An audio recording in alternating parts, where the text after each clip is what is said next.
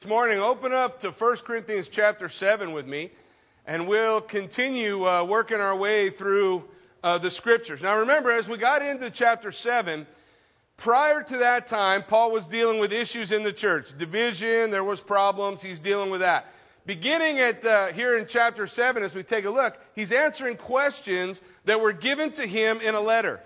So the Corinthian church had specific questions they wanted Paul to deal with. If you remember, back when we started in chapter 1 of chapter 7, he says, "Now concerning the things which you wrote to me."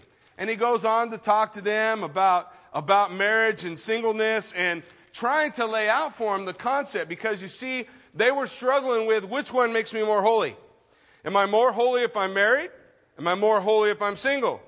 And Paul lays out for them, listen, your holiness really doesn't have anything to do with being married or single. There's a few other things that will factor into it, and there's some things that we ought to consider prior to marriage or when we're single. But Paul's main focus is calling them to realize, hey, in whatever place you were called of God, don't be quick to look that you need to be somewhere else. If you were called as a single person, don't think in order to be working efficiently for the Lord, I have to get married. Or if you're married, don't start thinking, well, I need to be divorced to do more of God's work. Because both of those are errors. We want to stay in the place where we're called. And we want to move forward. God, what do you have? Learning, growing, understanding more and more of God's revelation to us. And as we finished up last week at verse 24, he said, "Brethren, let each one remain with God in the state in which he was called." Again, don't look to change. I met a lot of guys in Bible college. You get focused on wanting to move forward with the Lord. You feel a call of God on your life. And that many times guys would join Bible college, begin to study, and they're so sure that God's calling them to a ministry someplace else, doing something else, that they'll quit their jobs and they put themselves in a place of real hardship. And it may be that God never called him to do that. So often we forget that ministry begins every morning when we wake up. While our head's on the pillow, we wake up, we open our eyes. We have just entered into the ministry. If you have a family, you're there to minister to your kids and to your wife, to your family. As you go out into the workplace, you're there to be the light of Jesus Christ wherever you are. And not thinking that in order for me to be of value, I have to leave all those things behind. What Carol was talking about, the Scripture lays out for us that we are not to despise the day of small things. There are a lot of people in the 15 plus years that I've been in the ministry that have come up and at one time or another say, well, I really feel like God's calling me to ministry, but their focus was to be on a Sunday morning or to be teaching or to be up on the stage. And when we would say, hey, we've got opportunity for service, we got opportunity in children's ministry, we got opportunity with the youth, but it was like that they valued that as something little. That's something small. I want to do great things. There's nothing wrong with wanting to do great things. But what we seriously have to realize, what we really need to recognize is God's going to use us right where we are. And you cannot touch lives in a greater degree than the lives that you can touch working with kids and reaching out to them with the truth of the Word of God. So we don't want to be those who say, hey, God's called me in this place, but I want something better. When I was a youth pastor, there were a lot of youth pastors that thought being a youth pastor was a stepping stone. The overall goal, being a youth pastor, is one day to be a senior pastor, and that does happen sometimes. But I'm not sure it's a promotion. And the reality of all of that is simple. Hey, while I'm here, I want to be the best here I can be. And I can't be that if I'm watering the grass in somebody else's yard, can I? Because the grass is greener where you water it, right? It's not greener on the other side of the fence. If you're watering the other side of the fence, be green over there. If you water the grass at home, it's green here. If you water the grass in the ministry that you serve in, that's going to fulfill your need in ministry. So be sensitive and realize, hey, I'm in the ministry right now, wherever I'm at. I put my faith and trust in Christ, and I am to fulfill that great commission. And I can fulfill that wherever I'm at. Whatever job I'm in, whatever city I live in, wherever God leads me, I can accomplish it. So the Lord says, hey, wherever you are, look at where you are now as that primary place. Lord, how can I serve you in this place? He goes on and says, now concerning virgins. The word for virgins is partheneo. It means those who have never been married. Those who are never married. Now, before when we talked about unmarrieds, it was those who had been made unmarried. But now he's talking about guys' daughters, their kids, the people that are coming up looking to be married or making decisions on being married or single.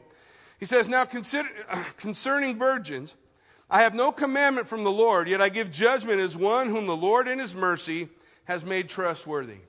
Remember, we talked about that last time. When Paul says there's no commandment from the Lord, he means God hadn't specifically taught on this issue in the Old Testament or Jesus Christ in the New.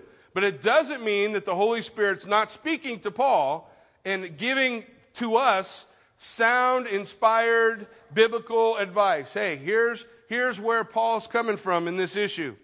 He says, I suppose, therefore, that this is good because of the present distress. It is good for a man to remain as he is. Now, specifically, he's talking about to the unmarried. And he's saying, due to the present distress, you cannot remove what was happening in Corinth. The beginning of Caesar worship has taken place. They're entering into a time of persecution such as you and I can't even relate to. They're entering into a time where a husband and wife would be divided and one killed before the other in an effort to make them recant their faith. So Paul is saying, listen, because of the present distress, because of the issues that are going on in the world today, he says, I suppose it'd be better if they weren't married. It's better. It doesn't mean it's a sin if they get married. Understand? He's not telling us what's sin or not sin. He's saying it might be better because of what's going on. Think about things. When I look at this section of Scripture, here's what God's Word is laying out for us. When we enter into marriage, we need to be thinking about it. Most of the time when we enter into marriage, we enter in with stars in our eyes. Oh, we have love. And that's all we'll ever need. And so that love will carry us through the hungry nights, the cold evenings when we don't have enough money for a fire, or if we have to live in a tent or the back of the car because we have each other. Now, you can look at me all crazy, but every one of us said that somewhere along the ways as we were coming up. What Paul's going to lay out for us is really pray about, consider, think about prior to making the commitment. Once you've made that commitment to the Lord, keep the commitment that you made. And God honors those things. So he's saying, listen, it's better now because of the way the world is. But take a look at what he says. He says, now, are you bound to a wife? Do not seek to be loosed. Are you loosed from a wife? Do not seek a wife. Don't make your primary goal seeking these things. Because when we do that, we think the reason I'm unsatisfied with my life right now is because I'm not married. Or the reason I'm unsatisfied with my life right now is because I am married. And both of those are wrong.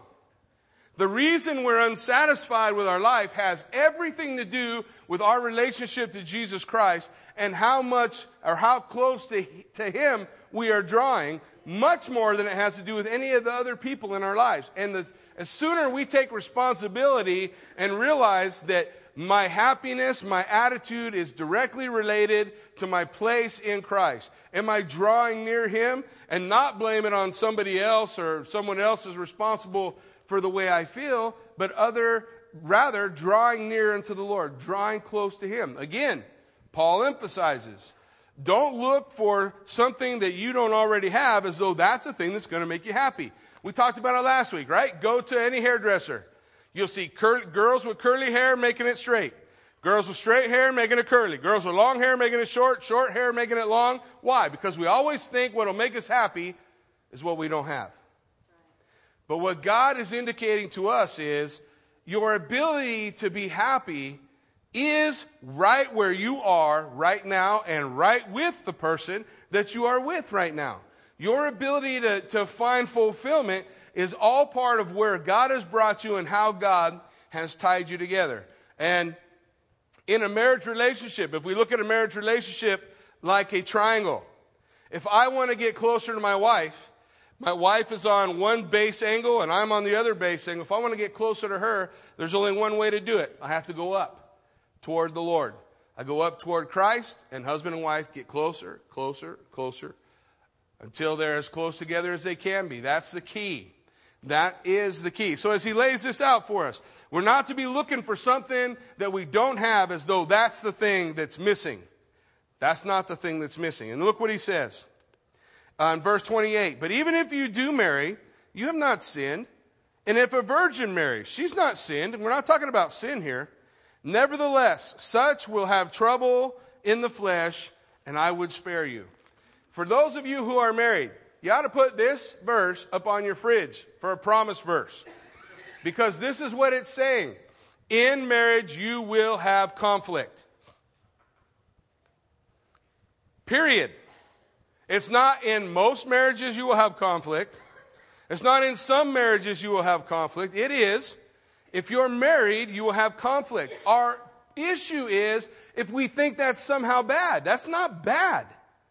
It is not bad to have conflict. Think about every other area of your life. When do we grow? When do we develop? When we are in conflict. When I took kids in football, how did I make them bigger and stronger? I tore their bodies apart in the weight room. I tore them apart on the football field. I broke them down, and they came back stronger. And we see that in other areas of our life. In other things going on. We have to come to the place where we realize conflict is good. How you deal with conflict is another matter altogether. If when we experience conflict, we are letting that conflict take us out of self-control, we need to realize that God's Word teaches us that the fruit of the Spirit is love, and it's evidenced in our life through self-control. And we all know we have it, don't we? We make a choice to be in self-control or out. You know how I know? Kathy and I could be brawling. She's screaming at me. My hair is blowing back. Her face is beginning to peel, and the skull come out like Cosby says. She's really upset. She's really mad. And the phone rings. What happens? Hello? What is that called? Self-control. The question is, are we willing to exercise self-control? Because it's something we have to decide that we're willing to do. We have to decide. Kathy and I learned a long time ago, we have what we call a passionate marriage. Because some people, they'll say, well, in our marriage, we don't fight. We just kind of disagree once in a while, but we don't fight. Well, I'm here to tell you, Kathy and I will brawl. But we don't stay in that. We don't stay there. We are passionate people. We each feel like we should have the floor all the time. And so that causes, but listen, what's that cause? Conflict. Now, what do you do with the conflict? Well, Kathy and I made a decision a long time ago. We're not ever going to talk about divorce. We're not going to quit. I don't want to be a quitter. I want to be somebody who faced the challenges of life, overcame, and moved on. So we come together in that conflict and we say it helps us grow to learn how to deal with these issues with one another in a godly way. To allow God's Spirit to minister through us and to not try to sell everybody on the fact that, hey, we never get mad. Folks, we're just like everybody else. We get mad too. We have good days and bad days, sad days, happy days, all those things working through. The key is in the conflict, find resolution and energize your marriage. That's where the energizing comes from. So realize conflict is good. But learn to deal with the conflict in a godly way. Learn to deal with the conflict, allowing the Lord to be the center and realizing He calls me to die to myself and live for my wife. And He calls my wife to die to herself and live for me. So in order for there to be an argument or a fight, one of us isn't doing that. Most often, both of us aren't doing that. So God brings us back to that place and reminds us, die to yourself. Die to yourself and live to be other-centered, focused on the needs of your spouse. And as we do that, God unites us. Well, Paul's laying out for the people in Corinth, hey, he can see on the horizon the persecution that's coming. And he says, look, I think it would be better for you to stay single. But if you marry, you haven't sinned. If you don't marry, you haven't sinned. But know this, understand, go into marriage knowing that there are going to be times that you bang your head against your spouse. And that's expected. Why? Because in Genesis, God made them male and female. He created them. Why does he tell us that? Why didn't he just say, I made them human? He told us he made us male and female because we're different. We're not the same. And most of the conflict that we run into in marriage is when I try to make Kathy see things my way. And Kathy tries to make me see things her way. And we could be saying the same words and we mean different things. How many of you guys know that? Yeah, brother, we know. What do you mean? I'll give you a prime example. I have nothing to wear. If a man says that, he means he doesn't have anything clean. If a woman says that, she means I don't have anything new. It is not the same thing. It's not the same thing. We hear things as men differently, same words. We hear things differently than women hear things. That's not bad. It's the way it was intended to be, to cause us to grow. The problem is when I say, okay, now here's the reality. If you were just like me, things would be better. So you need to hear like I hear, see like I see, be like I am. And I do that to my wife and she does that to me. What's the reality? The reality is God said, it is not good for man to be alone. So I will make a helper comparable to him. Do you ever notice how opposites attract? Do you know why? Opposites attract because my weakness is covered by a strength in my wife's life. Because we're different. And her weakness is covered by a strength in my life. And then we also need to realize this truth. Everything that we think is a strength has a backsided weakness. And every backsided weakness has a front-sided strength. What do I mean? Well, listen, if we consider what's going on, maybe I'm a very clean person. and Kathy is a very sloppy person. So in Kathy's utter sloppiness, I pick up the house. I go around and clean things up. I take care of things. I make sure all those things are handled. But that becomes a backsided weakness if that's all I can focus on and I can't do anything else. So Kathy comes alongside and tells me, hey, it's okay. Sometimes it's okay to let things go a minute and do something more important. So that strength became a weakness, and her weakness strengthened me. That's what we have in marriage. And we need to realize, if we are constantly trying to change our spouse into something that they're not, you're going to be banging your head against a wall because God gave you the person you have, because you need them. Because they match with you. They fill the gaps in your strengths and weaknesses in your life. And the sooner you learn to trust each other in that and realize, I'm not here to be like you. I'm here to meet that need. I'm here to fill that space between us. The sooner we'll be able to move forward and recognize conflict is okay. In conflict, we grow. In conflict, we understand truly what walking the walk of Jesus is all about. Because you look at his life. He had conflict, didn't he? He's a man of sorrows and acquainted with grief. And at the same time, every child wanted to be near him. Why is that? Because he didn't walk around like a sourpuss. He walked around like, hey, I'm going to give the sunshine because it's a beautiful day. It doesn't matter if my life's upside down and everybody wants to kill me. I'm going to give you the sunshine because God is still God. Love is still love. We can still change the world through the power of the Holy Spirit. All those things remain true.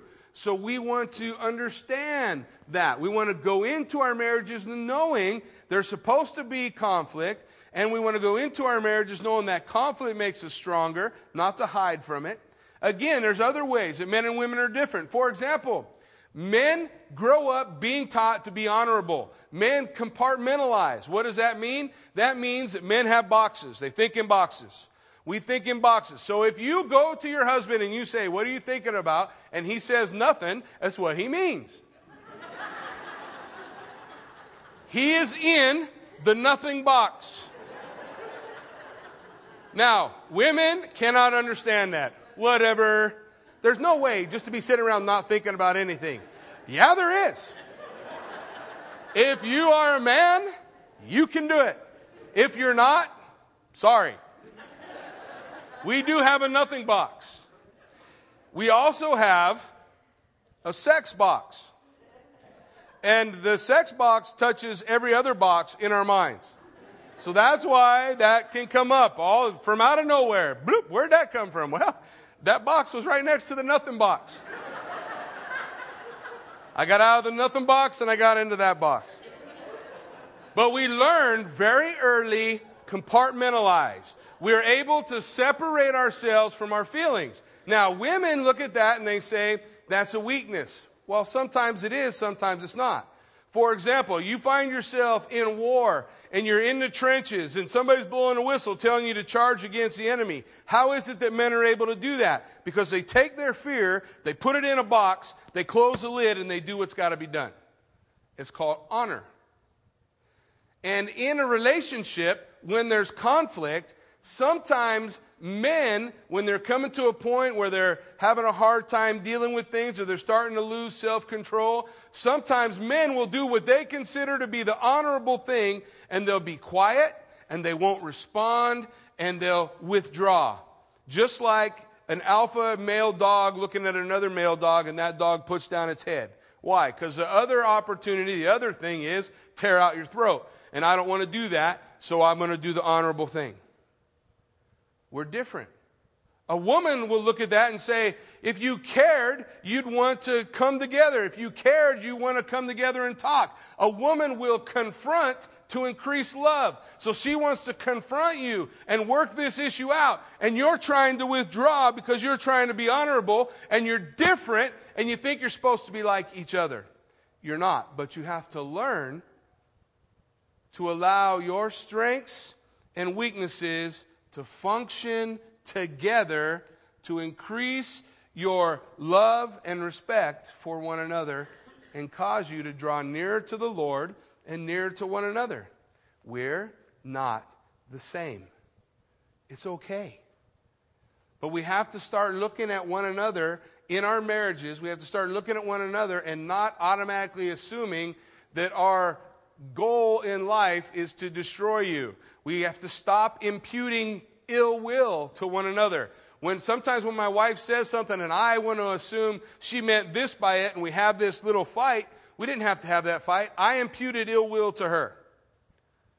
The Bible says one of the things about love is it bears no record of wrong. Doesn't rejoice in iniquity. Love sees more because it's willing to see less. And we have to learn to treat one another that way. We have to learn to recognize there is conflict. We're not the same. It's okay. It's okay to be different. But in that difference, we've got to allow it to bring us together so that we can grow in our marriages, so that we can move forward. Listen what he says now. But this I say, brethren, the time is short, so that from now on, even those who have wives should be as though they had none. What? He's saying, listen, the time is short, folks. Jesus Christ, Paul, at the time he wrote this, 1,000 years ago, 2,000 years ago, whatever, when he's writing these words, he's saying the time is short. What does that mean? That means we're supposed to live our life like Jesus Christ is coming back. And the time is too short for us to be wasting a lot of time throwing hate back and forth.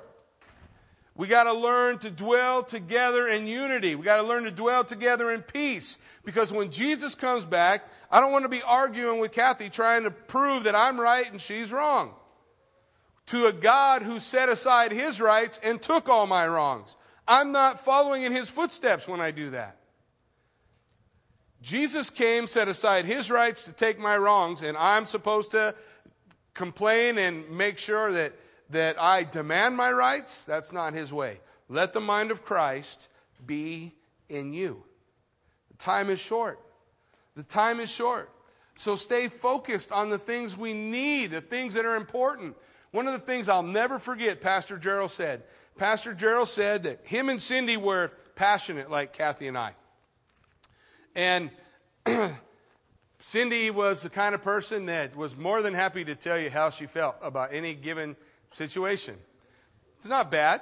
It's good. But so there would be conflict with them. And there were times, just like all of us, they'd have good times, bad times, hard struggle, fighting, this and that. But when she was diagnosed with pancreatic cancer, and they were pretty sure that there was not going to be any cure except that God does a healing work. Do you know from that day for the next year, was it more than a year and a half, they didn't fight one time. How come? Because they realized how stupid it was and how important life is.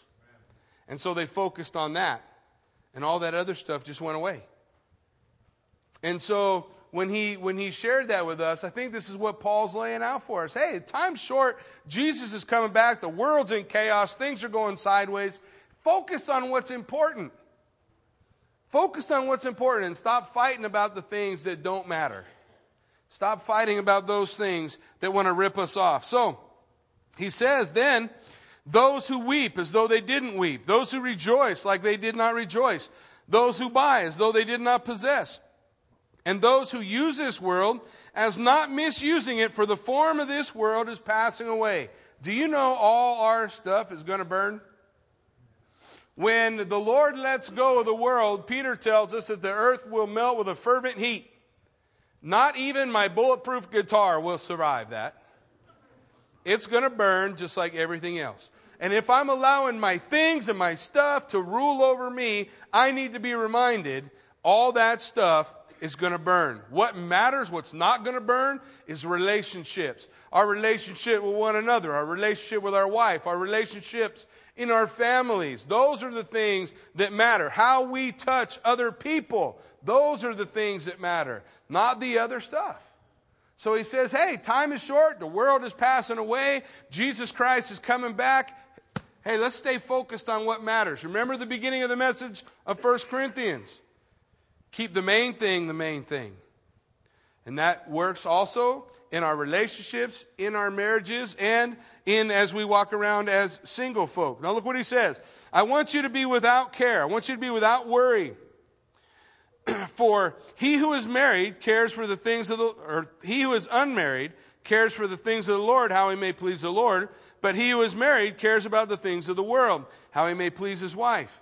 And there's a difference between a wife and a virgin. The unmarried woman cares about the things of the Lord, that she may be holy, both in body and in spirit. But she who is married cares about the things of the world, how she may please her husband. And this I say for your own profit. Not that I try to put a leash on you, but for what is proper, that you may serve the Lord without distraction. This is bottom line reality.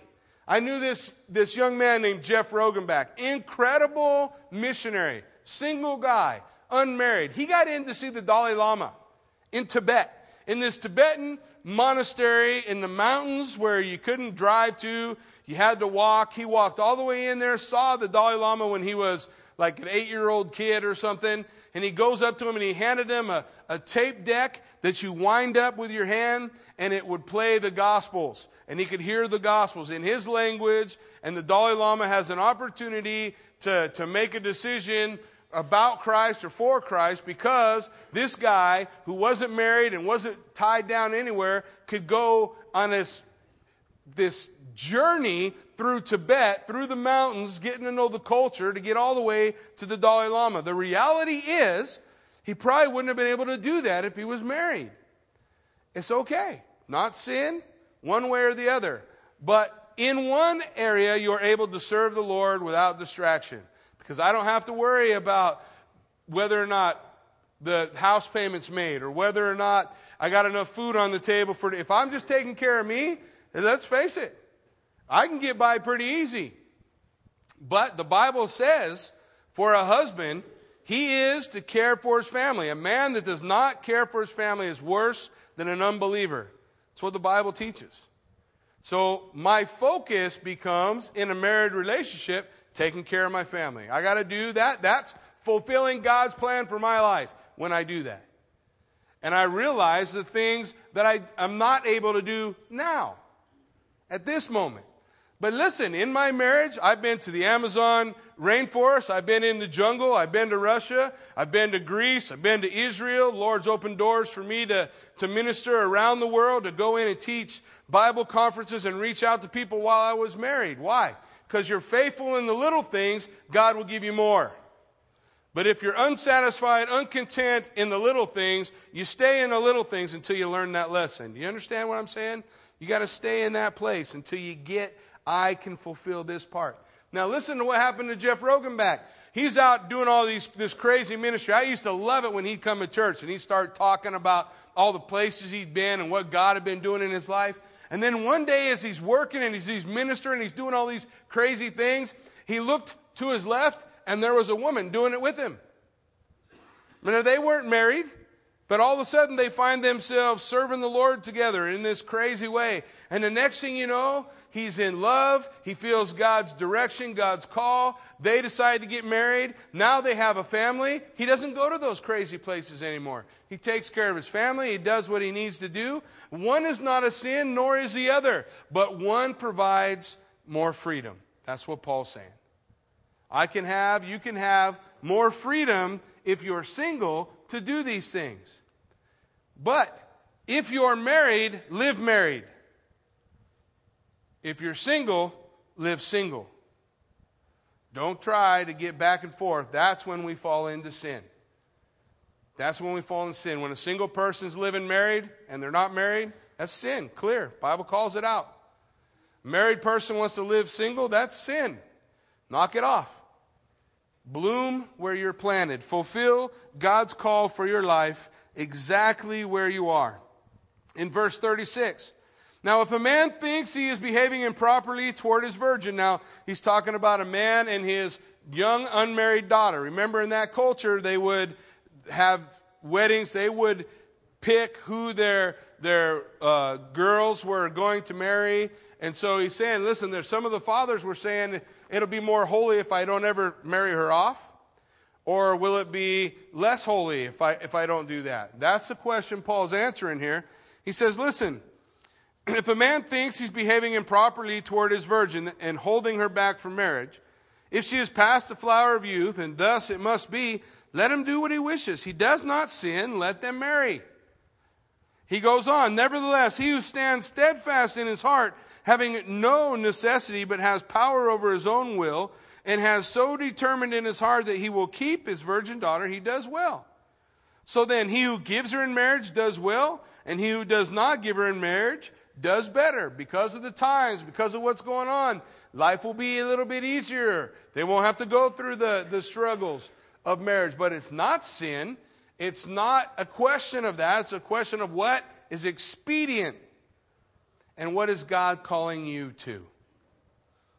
If you have a desire to be married, we talked about this last time. If the Lord's placed in your heart a desire to be married, then you probably are not called to be celibate.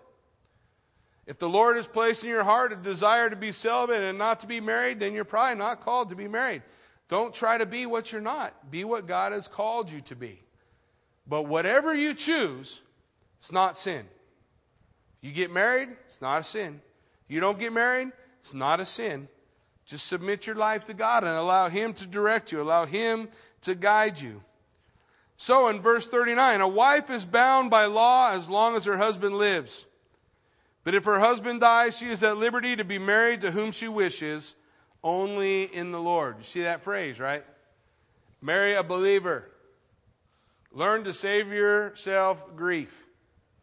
I can't even tell you how many times folks have decided to go out and a girl meets a guy that's not a believer. The girl's a Christian and she just knows she's going to change him. Hey, ladies, how many of you have changed your husband so far? It doesn't work out, so just Jason and Danielle. Danielle's got them whipped into shape. But for the rest of us, there's not necessarily that change that takes place. You think you're going to change them. Listen, God's word says, don't be unequally yoked together with unbelievers. Be equally yoked. For what fellowship has light with darkness? You're going to struggle all the way through. Now, if I am married to an unbeliever and he wants to be married to me or she wants to be married to me, then you be the best example you can be and you don't leave. You don't quit. You don't give up. You move forward and you make it work. You do what it takes. You fulfill the call that God has laid on your life. You fulfill what he's telling you to do. And how long are you bound? Till your husband or wife dies. Till death do us part. That's what we said in our what do you call those things? Vows. Thanks, babe. Wow. She never forgot those vows yet. She's got them down. To honor and obey and trust and obey again. But when we look at those things, we need to realize when we're considering marriage, for the young folks that aren't married, and I'm considering marriage, don't go into it with those goo-gooey eyes thinking, well, we're going to be the exception to the rule. Pardon me, there is no exception to the rule. But you go into it with your eyes open and realizing what it is, realizing the differences between men and women. It is the single greatest relationship you will experience on earth. Period. That's the way God intended it to be. And that's the way it is when it's brought under his guidelines and in his rule. But we need to realize, when I'm married, what was the point? Till death do us part. Till death do us part. I'll never forget 15 years ago, 20 years ago, 30. Oh, how old am I? Gosh, so it's like 20-something years ago? Oh, Lord have mercy, I'm getting old. So I remember sitting on a couch looking at my wife, and we had been going through a real difficult time in our marriage. I had been unfaithful, and I had just at the Marine Corps been given the news that I had tested positive for HIV. Kathy was 7 months pregnant with our first child, and this is the situation I'm in. I sat on that couch across from her, and I told her, babe, I just tested positive for HIV. I finally talked her into coming home because of all the rotten things I'd done. I'm going to change, baby. I'm going to be different. I promise it's not going to be like it was before. I'm not going to make those same mistakes anymore. But every time I'd done it before, I messed up again. And I sat there and I told her, I have HIV. My sin is going to condemn you and my unborn child to death. And sitting in that place and realizing those things, I told her she had every right to tell me, get out. I knew I should have never been with you. I should have never stayed. This is a big mistake. She looked at me, and somewhere inside of her, the Spirit moved, gave her grace, and she told me she didn't want me to die. She didn't think about herself. She didn't think about the baby. She didn't think about all those rotten things that we had done. And 20-some years ago, 21 or 22 years ago, God began to do this work in our marriage. And from that point, He brought us to where we are today. He healed me of HIV. My son was born healthy. Now he has a baby and he's married. Kathy and I are still married 23 years later. We're still going strong. We're still moving forward. If we can overcome that, then I don't want to hear about what you think is tearing you guys apart. It's bunk. God is able to give you above and beyond what you can even imagine if you trust Him. If you put your marriage in His hands, if you put your life in His hands. God, I want to be married so bad. Well, trust the Lord. Don't try to change your own position. Just be what God's calling you to be. Move forward. And what will God do? He'll meet your need. One day you'll be serving the Lord and you'll look over like Jeff Rogenbach and there she'll be. But you don't got to go look for her. The Lord will bring her. We want to trust Him. We want to live our life in His empowerment and allow God to make our lives everything that they can be. Because today, Kathy and I can say our marriage fulfills our needs. Perfect? No. Do we still argue? Yes. Remember I said, in marriage you're going to have what? Conflict. It's okay. But we're going to grow beyond that conflict, and we're going to be better for it. So, we took it seriously. A man or a woman is bound to his wife as long as she lives, as long as he lives. Stay bound. Don't seek to be loosed. If loosed, don't seek to be bound. Allow God to work. Allow God to guide. Allow God to direct. He says in verse 40, now, she is happier if she remains as she is, according to my judgment. And I think I also have the Spirit of God. He says, listen, I think it'll be easier if you don't. But if you do, then don't do it with a little part of your heart. Do it with all of it. If you're going to serve God, how much of you does He want? Does He just want the piece you're willing to give? Does He just want your pinky nail? Lord, I'll serve you this much. God wants it all. Amen. Every bit. And the work of sanctification in our lives is all about God breaking into them closets we got closed off from Him. And allowing Him to go through those and straighten them out. So if I'm going to be married, I'm going to be married with my whole heart and obey what God's Word calls me to do. If I'm going to be single, I'm going to be single with my whole heart and not worry about everything else. I'm going to trust the Lord and do what God's calling me to do. There's not sin either way. It's just two different roads, two different paths. Whatever path you find yourself on this morning, you walk that path like Jesus Christ is coming back this afternoon and watch it change your life. You walk that path as though any moment you're going to come face to face with Him. And what is that last great act you want to be remembered for? What's that last thing you want to have said prior to Jesus' return? You let that govern your life, and all of a sudden, self-control becomes a lot easier thing to grasp. Amen? Amen. Why don't you stand with me? Let's pray.